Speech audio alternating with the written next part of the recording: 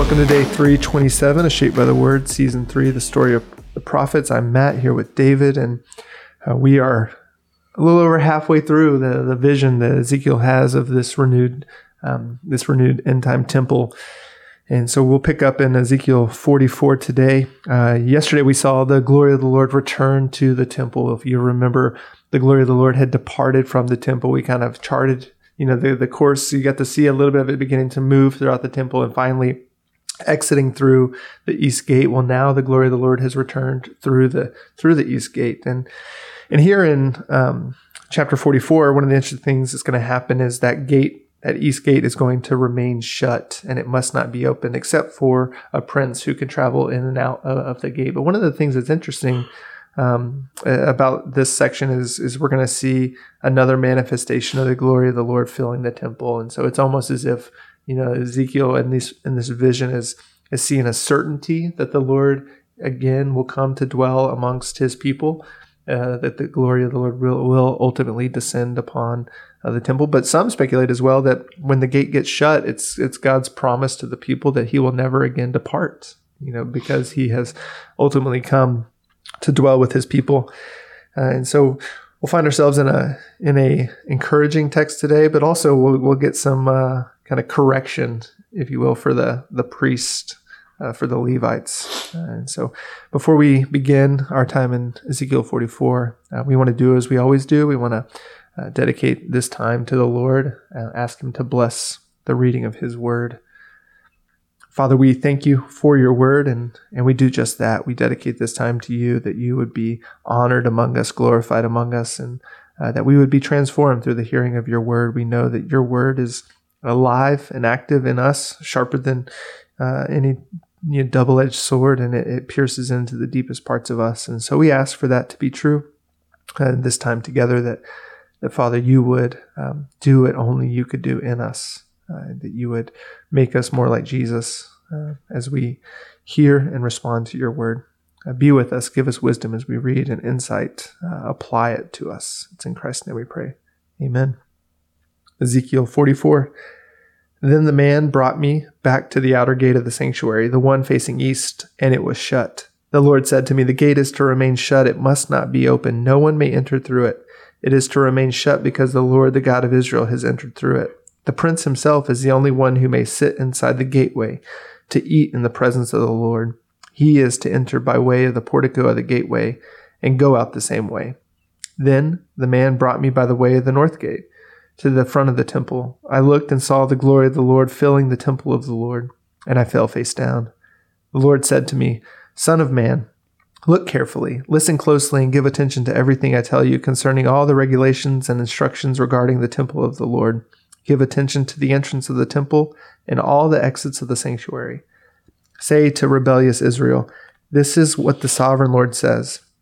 Enough of your detestable practices, people of Israel. In addition to all your detestable practices, you brought foreigners uncircumcised in heart and flesh into my sanctuary, desecrating my temple while you offered me food, fat, and blood, and you broke my covenant. Instead of carrying out your duty in regard to my holy things, you put others in charge of my sanctuary. This is what the sovereign Lord says. No foreigner uncircumcised in heart and flesh is to enter my sanctuary, not even the foreigners who live among the Israelites. The Israelites who went far from me when Israel went astray, and who wandered from me after their idols must bear the consequences of their sin. They may serve in my sanctuary, having charge of the gates of the temple and serving in it.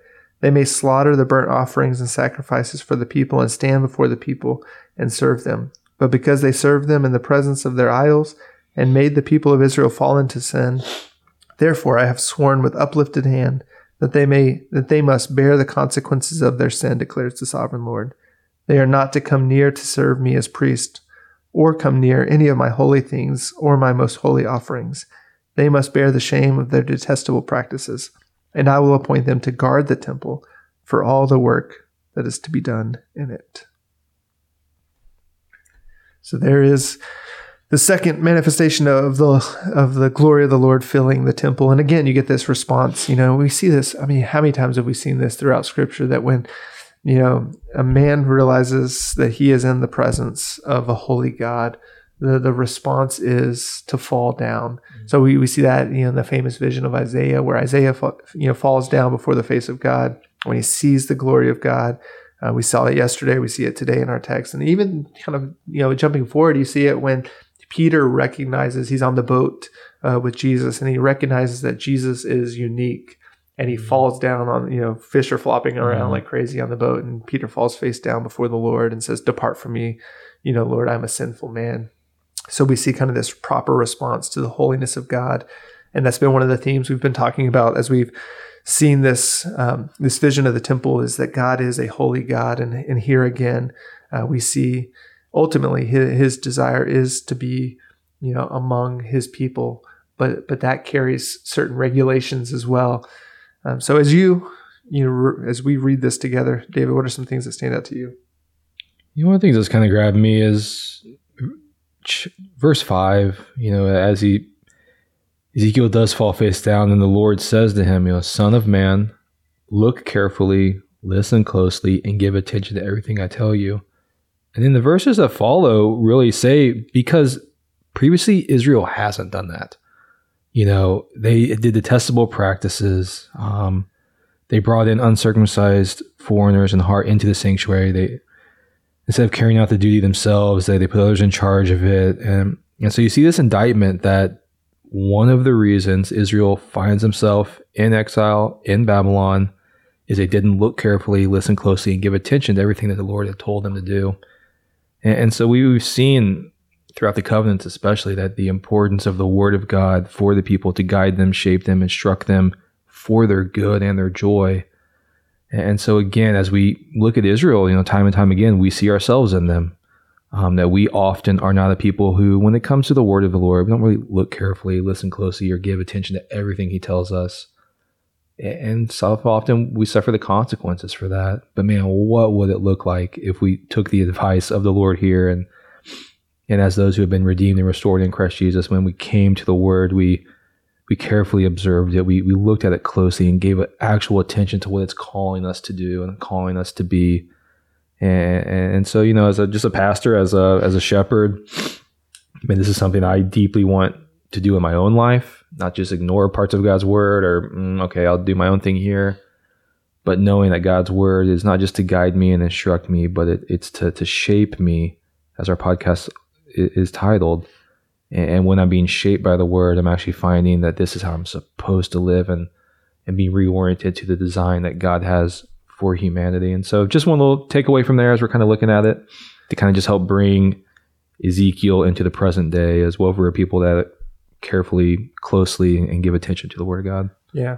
And we probably should point out too, it goes kind of without saying, as we've been looking at the story of Scripture, that God's heart has always been for the nations. That here when he talks about, you brought foreigners into my presence, and you brought foreigners into my sanctuary, and allowed those who were uncircumcised in heart and flesh to enter my sanctuary. It was Israel's failure to be the kind of people that God called them to be that is really kind of the heart of this.